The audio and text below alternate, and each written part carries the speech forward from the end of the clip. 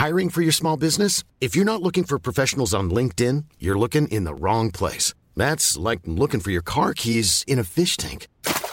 LinkedIn helps you hire professionals you can't find anywhere else, even those who aren't actively searching for a new job but might be open to the perfect role. In a given month, over 70% of LinkedIn users don't even visit other leading job sites. So start looking in the right place. With LinkedIn, you can hire professionals like a professional. Post your free job on linkedin.com/people today. The pandemic has widened the gap between the rich and the poor, and we see this happening everywhere in the world. But compared to other countries, Moody's Analytics says inequality in the Philippines has increased substantially. And their forecast is that the Philippines will be the last country to recover from COVID in the Asia-Pacific region. I'm Kat Ventura, and in this episode of Teka Teka, we talk about income inequality, what sectors have been falling behind, and what kind of investments should the government be making. My name is Jose Ramon Albert. Many people call me Toots. I am a senior research fellow of the Philippine Institute for Development Studies, or PIDS, which is a government think tank. Before the pandemic began and the lockdown restrictions were put in place, the country's poverty rate is at 16.6% in 2018. And this was close to government's goal of a 14% poverty rate by 2022. The Family Income Expenditure Survey is conducted every 3 years. The next one is for 2021, and the survey has yet to begin. But even without the hard figures, experts already have a sense of the sectors deeply affected by the pandemic. Here's Jose Ramon Albert. The issue is, how did COVID really affect everyone? Well, it affected everyone, but differently. No? Clearly differently. But the ones who have the brunt of it all were people in the services sector. And we actually are a services economy. No? Compared with other countries, we have not just in terms of value added, but even in terms of employment, services has the biggest bulk. So that's why it's really affecting us considerably. And then think of the people working in restaurants, hotels, massage parlors, ang mga naglalako ng taho o nagbebenta ng prutas sa kalye, kahit ang mga may negosyo sa Facebook. They are all part of the service sector and the informal sectors.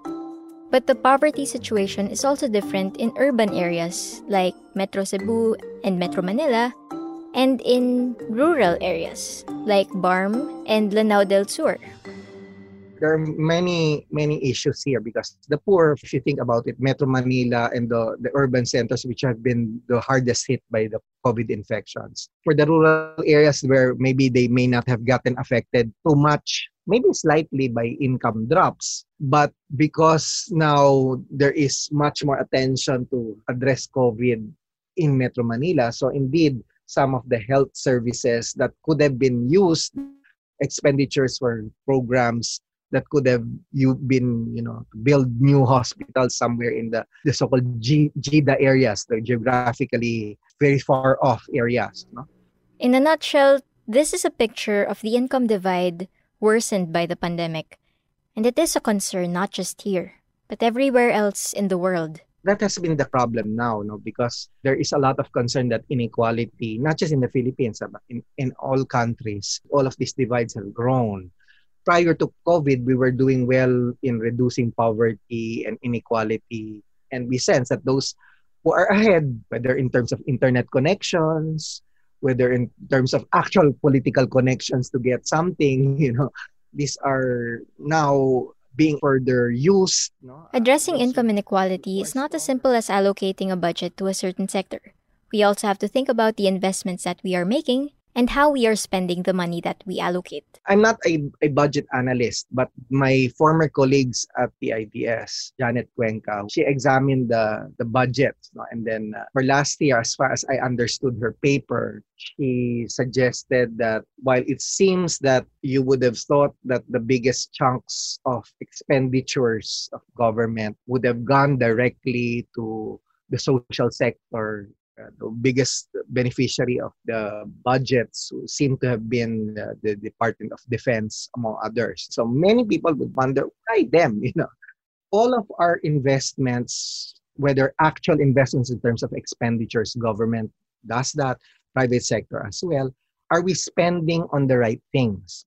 I think the whole point is that if as a nation we are really serious, our main objective should be on wealth creation. When you say wealth creation, that means you are enabling all persons to slowly build all of your assets, because for you to have wealth, you need assets, and those assets in turn should also help you build your resilience in case you have all of these crises happening here and there. We're getting there maybe in some areas, but the only thing is not spread enough. It's only a few people who are probably getting the most out of it, and the others are still really getting left behind.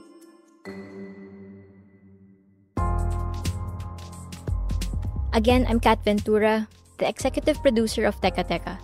This episode was edited by Carl Sayat. For more explainers like this, follow Teka Teka and Mo Podcast on Spotify, Apple Podcasts, or wherever you listen. Maraming salamat po.